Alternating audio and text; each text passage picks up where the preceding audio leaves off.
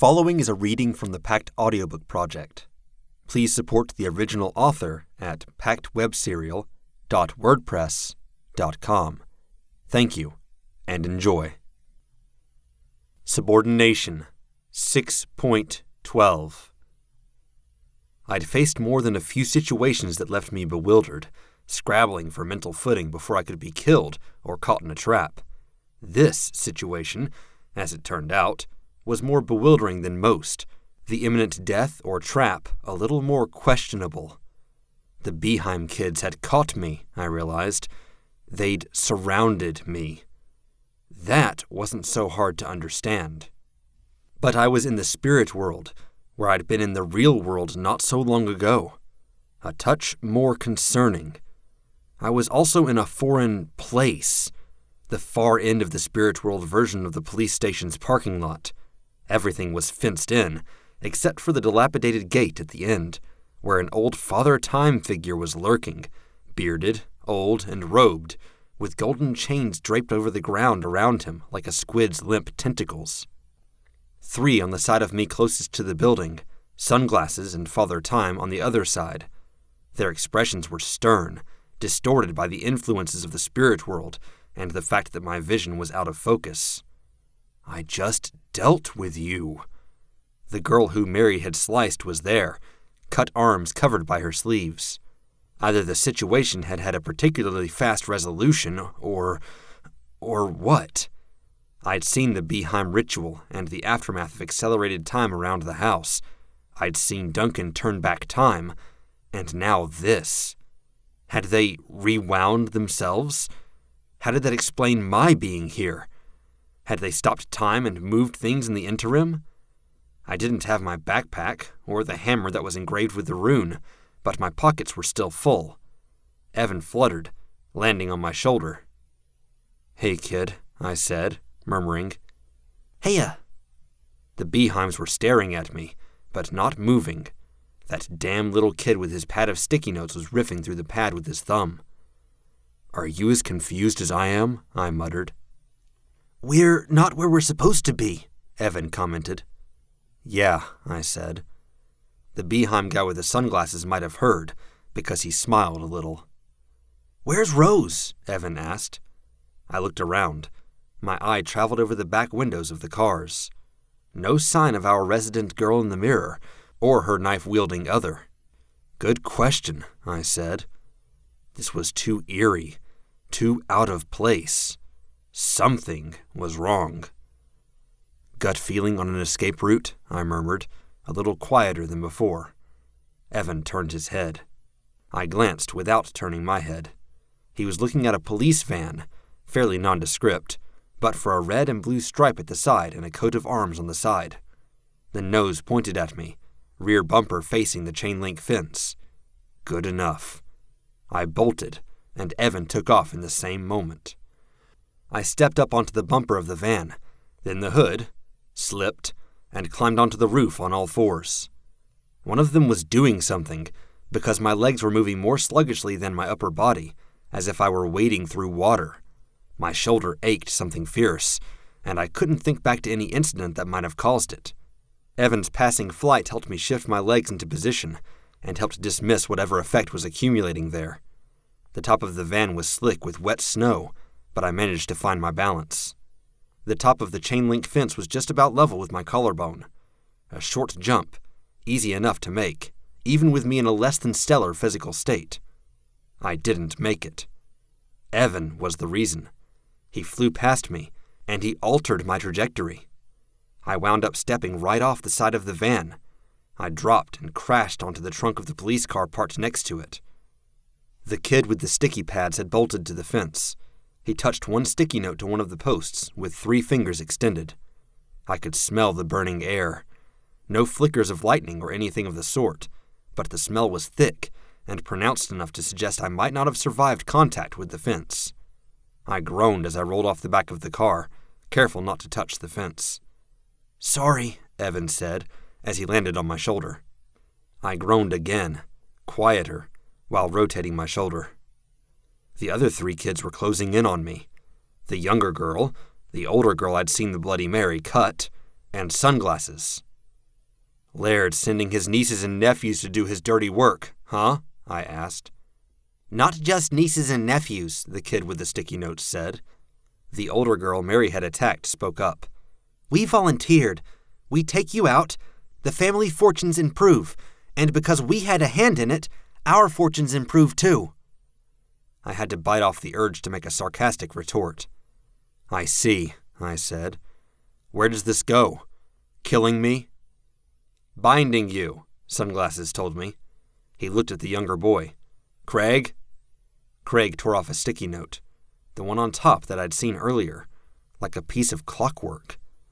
Why was I here? What was going on? I'd beat them, slipped away. The old man other was still looming, cutting off my escape. The other escape routes included the fence, which was awkward, especially now that they expected it, or making my way back into the building. I wasn't sure I wanted to go there, but with very few alternatives. Slowly, I climbed up onto the trunk of the car next to me. The kids maneuvered themselves to stay an even distance away from me. Again, Ainsley, Sunglasses said, speaking to the girl that Mary had sliced. Ainsley drew out a striped circle from her purse with one hand, and it lit itself. She already had needles in her other hand. I couldn't imagine many situations where one of my enemies using needles was a good thing. I pointed. Evan darted straight for Ainsley and the candle. He stopped a foot in front of Ainsley, and I felt as though I'd been hit by a car. I tumbled, landing with my back to the fence. Or, more to the point, I felt like I were a bird that had just flown into a solid surface. That never gets old, Craig said, still holding his sticky notes. Shh, Sunglasses told him. Ainsley slid a needle into the candle, right at the base. 0 hour, she murmured. Let us begin. This pain is an illusion, only a matter of perception, I told myself. I tried to struggle to my feet, and found the strength wasn't there. They'd turned things around on us, and they had me in the worst position possible. I just wish I knew how. Hour 1, Ainsley said, sliding a needle in at the first stripe. I bind your legs, Blake Thorburn. I bind the pigeon toe that first held you up. I bind the legs you wear as a man, now, and the crooked, weary hips that will be yours when you're old. I could feel my legs getting heavier again. I reject your binding, I spat the words.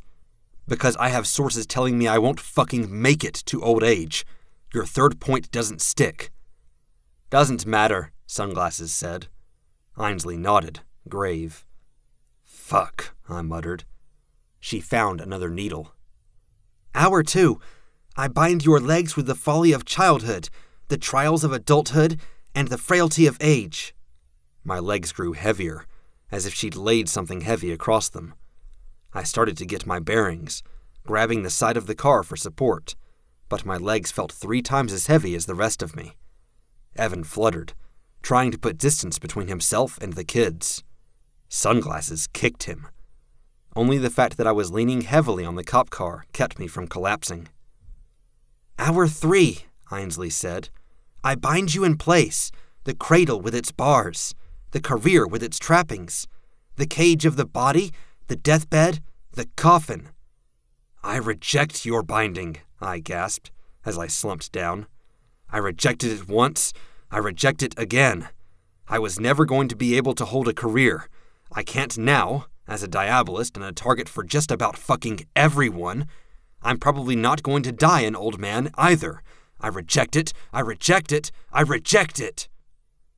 This isn't about you, Sunglasses said. It's about saying things that other forces understand. But by all means, please keep going. Hour 5, she said. You skipped one, I said, as she worked a needle into the soft wax. She didn't flinch as hot wax stripped past her fingertips, catching on the needles. She shook her head. She was almost a quarter up the way of the candle, skipping several stripes. I bind you to remain in place until such a time as you're released by my word or the breaking of this small totem. I root you where you now kneel. I needed Evan to break the spell as he had before. Then I want to fly, I said. Evan, I name you.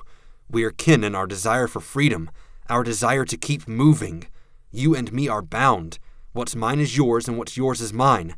Lend me your power. Give me your wings." Evan started to move, but a tap of someone's boot sent him sprawling and left me on my hands and knees on the ground, grunting at the pain in between gasps for air. "You're just guessing, aren't you?" Sunglasses asked. "Doing my damnedest," I panted. "Might have worked if you didn't—" Evan, having faked how hurt he was, took off, flying under the nearest car before he could be kicked again.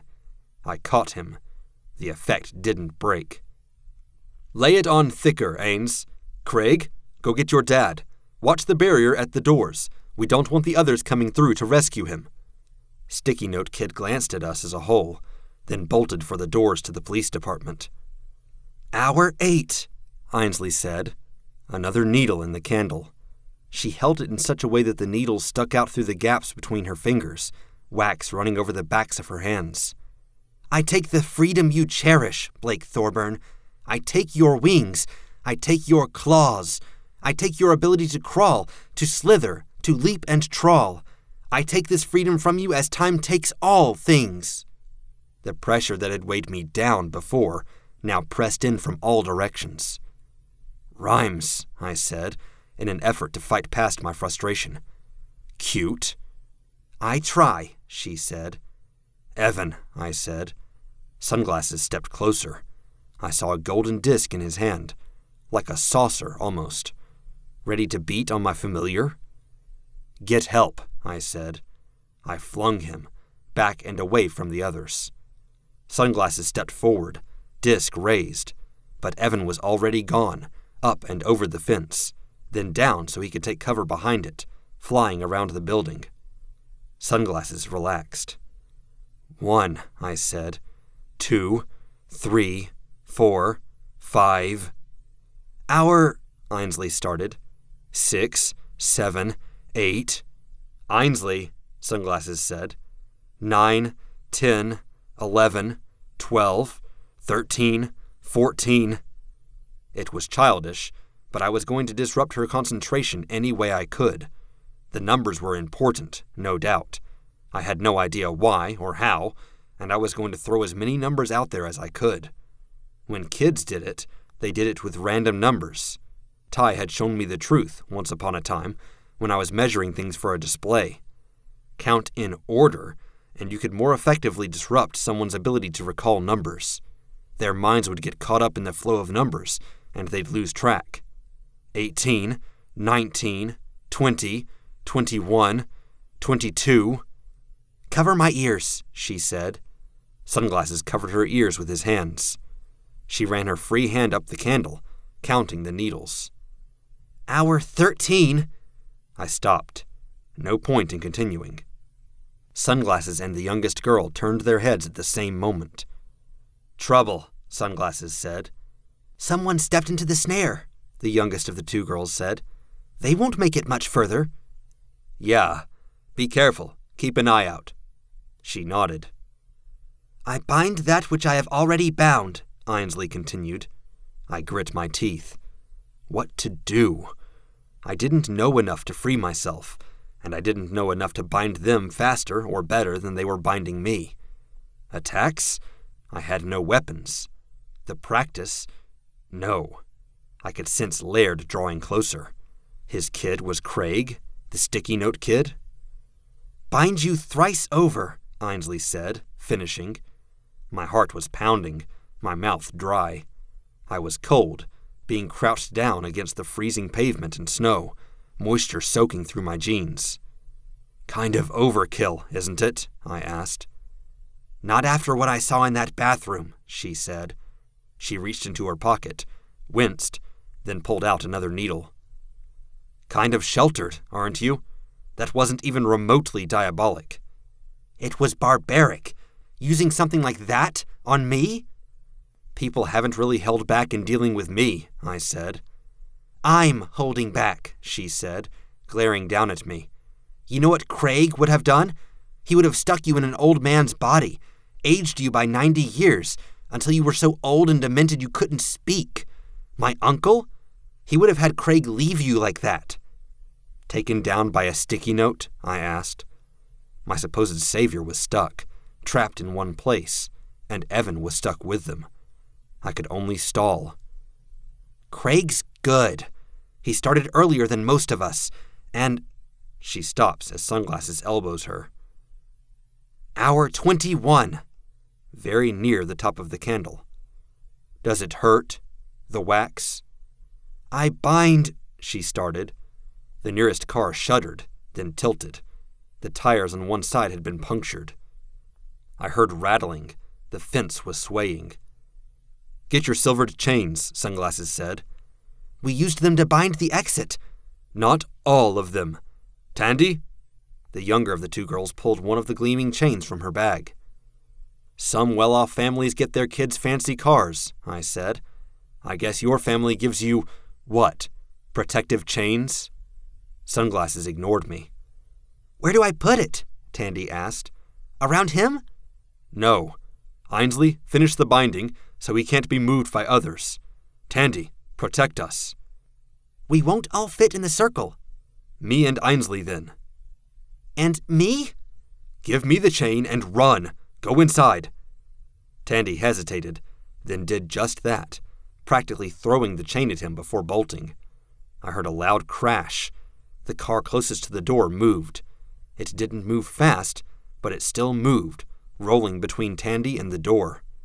"No, please, no," Tandy said. "No horror movie stuff, please, no." Another crash followed.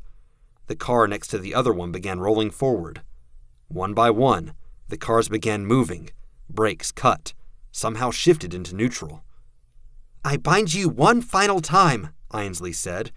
"I bind—" The one to my left shuddered, and the crash was painfully loud. It began rolling. Safe within the circle, Sunglasses and Ainsley stayed stock still as it approached. She tried again. "I bind—" The car to my right shifted into motion with a bang. The car door swung open. Nobody inside. As the car moved forward at perhaps 5 miles an hour, Sunglasses watched the door approach, threatening to bump into him and Ainsley.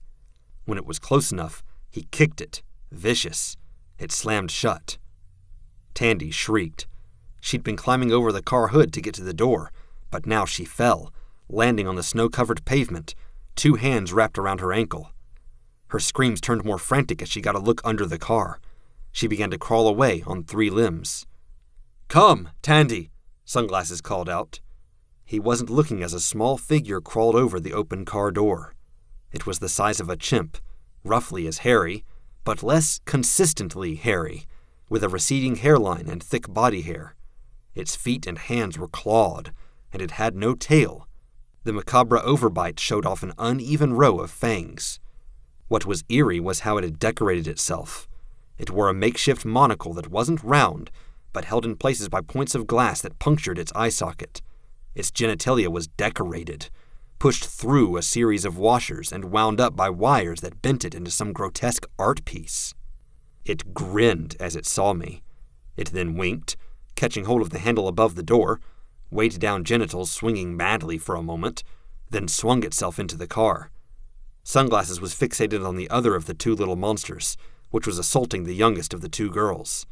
That one was female, pot-bellied, just as hairy, but similarly decorated. It carried a makeshift backpack and wore a collar, and a self-inflicted 2-way wedgie with a single length of rusty chain welded to a collar. Ugh. Sunglasses' composure broke, and he bolted to the side of his cousin or sister. "Bind him, Ainsley," he shouted. Ainsley looked down at me. "I bind you, Blake Thorburn, as I mark the 21st hour. I bind you for the 8th time. I fix you in place by the cardinal and intercardinal directions." The car behind her, the one with the male goblin within, started up, rear lights glowing.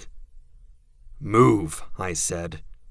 "I bind you—" "Ainsley," I said. "I bind myself until you've released me. Get out of the fucking way." The car's wheels spun before it got traction. That bought Ainsley enough time to look at me, eyes wide, then to move. The car came within an inch of her as a creature 4 feet tall somehow managed to work both gas and steering wheel. It turned as it reversed at full speed. It veered into a U, skidding on ice-slick pavement, tail end swinging 4 feet in front of me like some great sledgehammer, before it violently collided with the other car that had been parked next to me. Untouched by the crash, almost invigorated, if sheer excitement and activity were any suggestion, the male gremlin crawled up onto the roof of the police car. The female was currently dancing circles around Sunglasses, who was kicking at it while hugging Tandy close with one arm. He had the golden disc in one hand, and was periodically angling it at the gremlin, trying to catch it with a reflected beam of light. Ainsley was backing away, putting her at the furthest point from Sunglasses. All of the cars in the long, rectangular lot were now stopped at one side of the fence. She wasn't on that side, and it left her with very little cover. "Screw loose," I called out, remembering the thing's name. "Return to the one who summoned you." He hopped down, then approached me, swaggering, strutting, chest out, arms swinging to his side and behind him. I saw tools appear in his hands at some point. They swung out of view. Makeshift tools, things that might serve triple purpose as lockpicks, Swiss Army tools, and/or weapons. There was only malice in his eyes. Right. What was it Maggie had said? She dealt with mad dogs, best let off leash on very short spans of time, except she wasn't here to stop it or call it back. I glanced over, and I saw Ainsley's abandoned silver chain. I reached, and found it maybe 3 or 4 feet beyond where my hand could touch pavement. My legs might as well have been welded in place. I was paralyzed from the waist down, fixed in place by some 7-fold curse. I glanced at Ainsley.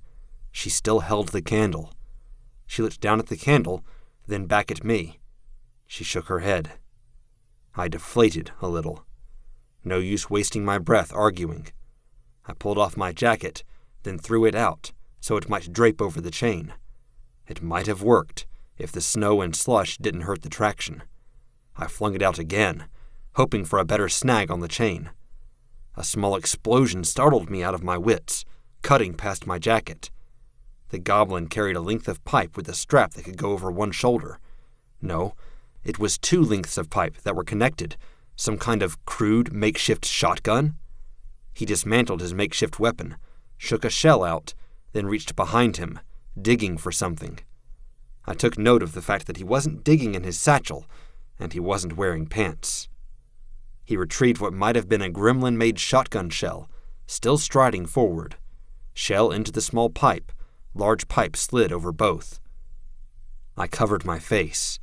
He slammed the large pipe against the small one. It fired. I screamed. Shallow damage from a crude contraption, but it was still me getting shot. "Fucker!" I shouted, lowering my hands. I was openly bleeding from the gouges. A twisted paperclip stuck out of my arm at one spot, glass in another. I heard him cackling. "Little fucker," I said. "I swear, if and when I get out of this." There was a clatter and a bang. I looked in the direction of the others. Douche-gargler, the female goblin, was perched between the open hood of one car, hand holding the hood up. Smoke was billowing from the engine block. Sunglasses lunged for her. The goblin ducked into the engine block, letting the hood slam on his hand. Little fuckers. I wasn't about to complain, except they were being indiscriminate. I was included in the indiscriminate part of it, and Laird was almost... The door opened. It stopped short, banging against the side of the car that had stopped in front of the doorway. Craig squeezed through the gap. He took in the scene. A parking lot thrown into disarray, his cousins in peril. "What the hell?" "Gremlins!" Ainsley shouted from the far end of the lot. I used my jacket to try to catch the chain again. I managed to get some traction, not pulling it toward me so much as bunching it up. Holding both sleeves, I managed to fling the jacket out and get the collar around the chain. I dragged it closer. Screwloose was apparently out of shotgun shells. He came at me with a blade. Still kneeling and immobile, I whipped out the chain. The chain struck him across the face. Shocked more than hurt, he staggered. I whipped it out again. I caught him around the throat and forearm. I hauled him close. When he struggled, I bound him further with the chain. "Drop the weapon!" I shouted. He didn't. Pulling chain tight enough to cut off circulation, I bashed one tiny, gnarled hand against the pavement until he let go of the blade. "I forbid you from biting or harming me," I growled. "Nuh, we're lovey-dovey," he growled the words with a distinct English accent. "Bugger me, Diabolist, and bugger me well. I've got sharp stuff stowed back there. I'll bite you all I want." I held him fast. There was one gremlin, and it was perched on the hood of the car that had trapped Sunglass's hand. Laird or Craig was doing something to the door, eroding it by aging it. But it was a metal door, and the process was slow. Craig and Tandy had backed away from Sunglasses and the gremlin, a little too unnerved to get close. "Ainsley," I said, "release me, and I'll help Sunglasses over there." "I can't," she said. "I made promises to take this seriously." "This is serious." "I can't," she said, so fast I doubted she'd even heard what I said. "You can. Sunglasses over there." "Owen." "Owen's going to get hurt if that engine explodes. I bound myself to save your life. You were bound," she said, still responding too fast. She was shaking her head, as if trying to deny the situation. "You didn't have to." "I saved your life," I shouted. "Are you willing to trade away his for some better fortune in the family?" Because if you are, then I'm fucking better than you," I shouted. "You're never going to be better than me," she said, a note of hysteria in her voice. "I could let 100 people die, and I still wouldn't be as bad as you are when you're just existing." I growled with frustration, tried to ignore the goblin that was rhythmically thrusting its pelvis skyward in its struggles to escape. I couldn't convince her. "Owen," I shouted. "Sunglasses guy, you talk sense into her." "I'll be okay," he shouted. "Gargler!" Screwloose cried out, as if mocking my tone.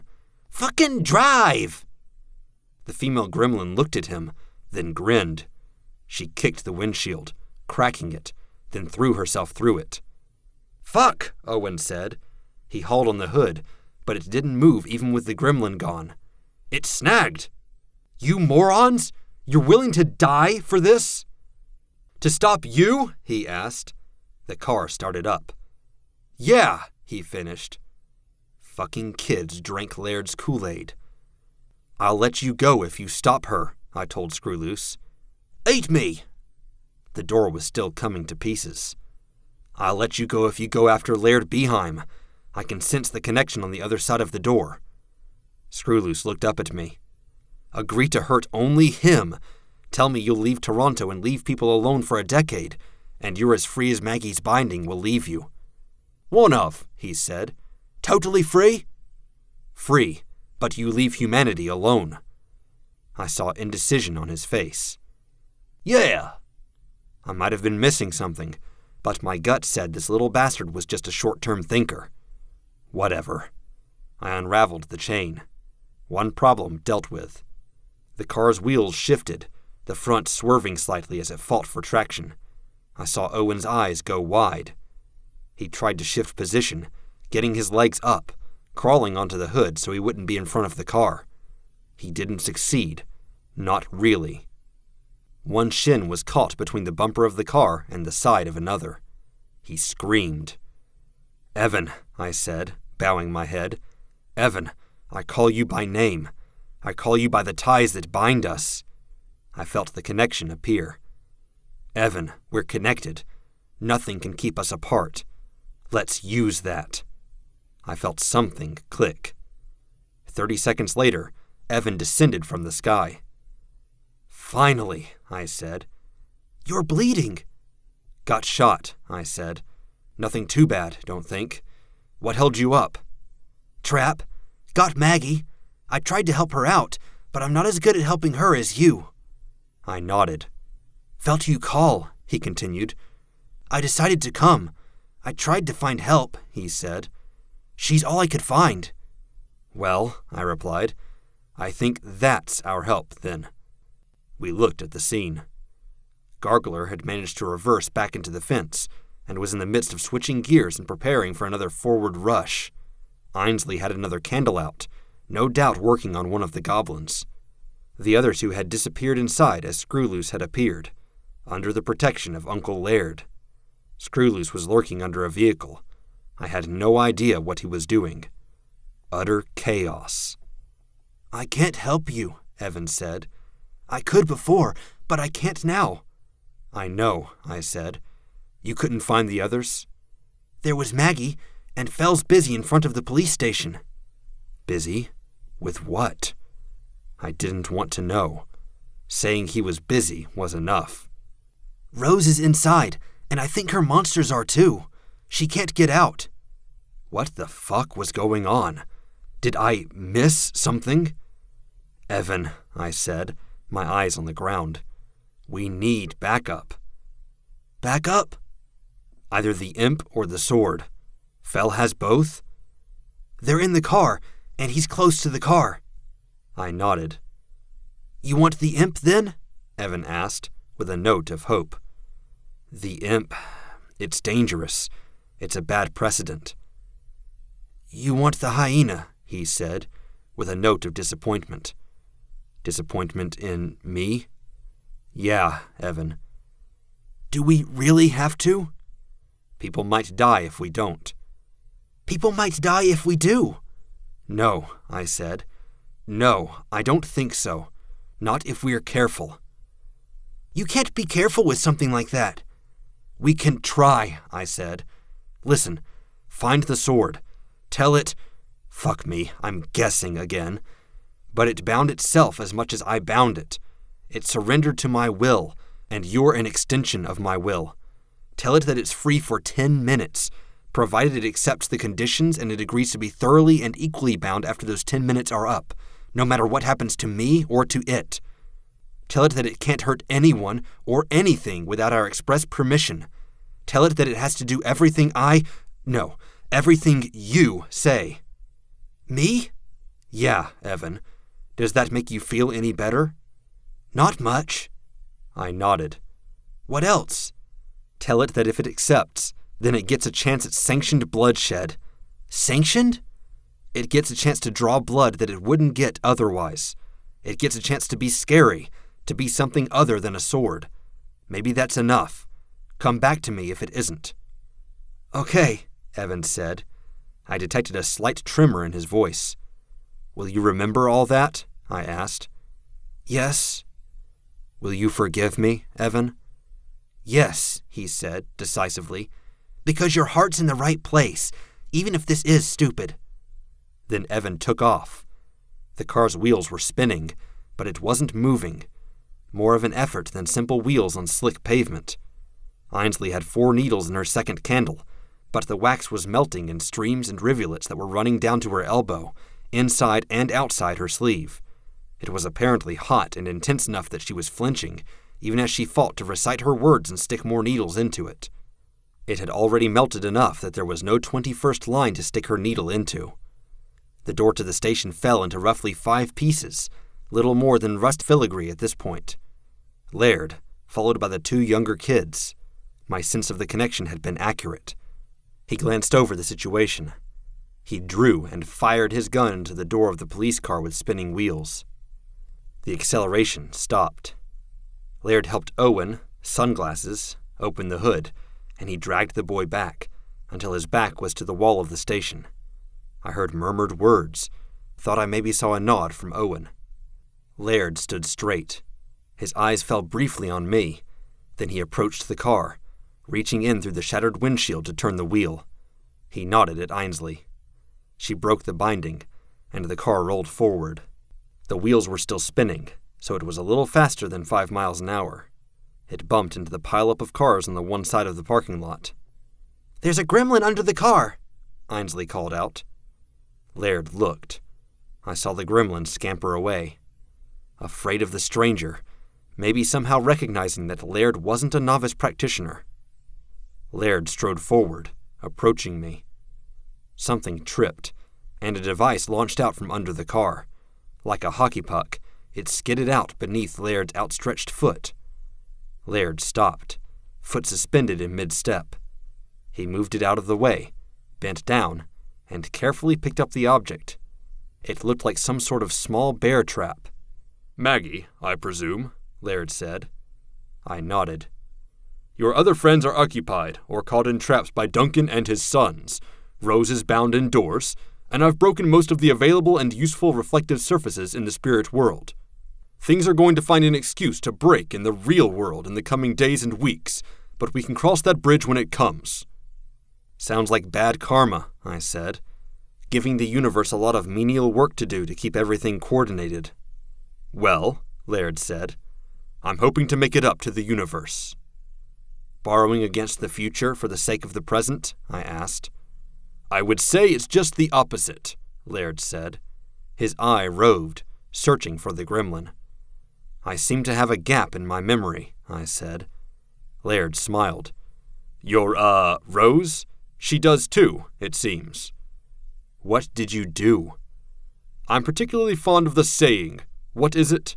Those who do not remember history are doomed to repeat it. It's very useful when we can use the same tricks a second time around without you being any the wiser." "I'm asking what you did." "You can ask. I'm not saying anything more on the subject." "You're far from being my favorite person in the world. You know that?" "I do. I'll live, basking in the irony that I'm really doing you a service." "A service." "Most of the others want to see you dead. I want to see you live, ideally as a non-threat, for at least a little while longer." "As a withered, helpless old man?" "Better than being dead, considering where you're going." He stopped in front of me. He was imposing, especially when I was hunkered down on the ground, shivering and bent, while he was standing tall above me, with his heavy jacket, barrel chest, and square jaw, glaring. Not exactly my mental image of a practitioner. "Conquest is coming," Laird said. "He's smart enough to stay out of the thick of things until the opposing king is in check." "How nice for him," I said. "I may be your biggest ally here," Laird said. "Conquest wants you dead. I want you bound. The sooner you offer your surrender, the better off we all are." "You're lying," I said. "Some consider that kind of accusation a grave insult," he said. "Good," I said. "Add 'fuck you' sideways to the insults you're due. You're not my biggest ally. He is." Laird turned. The hyena prowled forward. Evan was perched on one tattered ear, wings spread. "Ah, we expected that one," Laird said. "Craig, take Owen and Tandy inside." "You expected it?" I asked. "Yes, and you've made a bit of a mistake," he said. I looked. The hyena stopped short of the fence. "Go, whelp," Evan ordered. "Obey me, mutt." The hyena snarled in frustration, but stopped short of the fence. An enclosure around the parking lot. A ring of metal to keep a proper goblin at bay. "I don't know whether to respect your integrity for leaving the imp be, or to pity your lack of foresight." "Take it from me and Evan," I said. "That thing's no small potatoes, fence or not." "Evan!" Laird seemed to read something in my posture and tone, because he didn't give me the chance to finish. He crossed the distance between us, and he kicked me, heel to face. I landed on my back, stomach arched skyward, knees still fused to the ground by Ainsley's binding. "Hoof and boof," I managed, one finger extended. "What?" Laird asked. "Huff and puff," Evan shouted. "Do it, ugly! Huff and puff, there!" The hyena blew. "Ainsley!" Laird shouted. Ainsley shielded the needle-punctured candle with her body, successfully blocking the hyena's breath from the lit wick. She, however, wasn't prepared for the other effect of the hyena's breath. I could smell it from halfway down the parking lot. She staggered, doubled over, and vomited. In the doing, she wasn't able to maintain her focus and keep the candle close enough to stay out of the way, but far enough that she didn't stab or burn herself. Somewhere along the line, the candle went out. I toppled, landing on my back. "Don't move," Laird said. I heard the cock of a gun. Ainsley approached, staggering. Her eyes were watering, and she had a hand pressed to nose and mouth. "I'm sorry, Uncle," she said. "It's okay. Keep an eye out for the gremlin." "I see it," she said. Their eyes, and mine, traveled to the fence. The goblin was there, arms spread, gripping the chain link, legs bent as clawed toes found purchase on the fencing. "Shoot it," she said. "I'm not taking my gun off the diabolist. Bind it."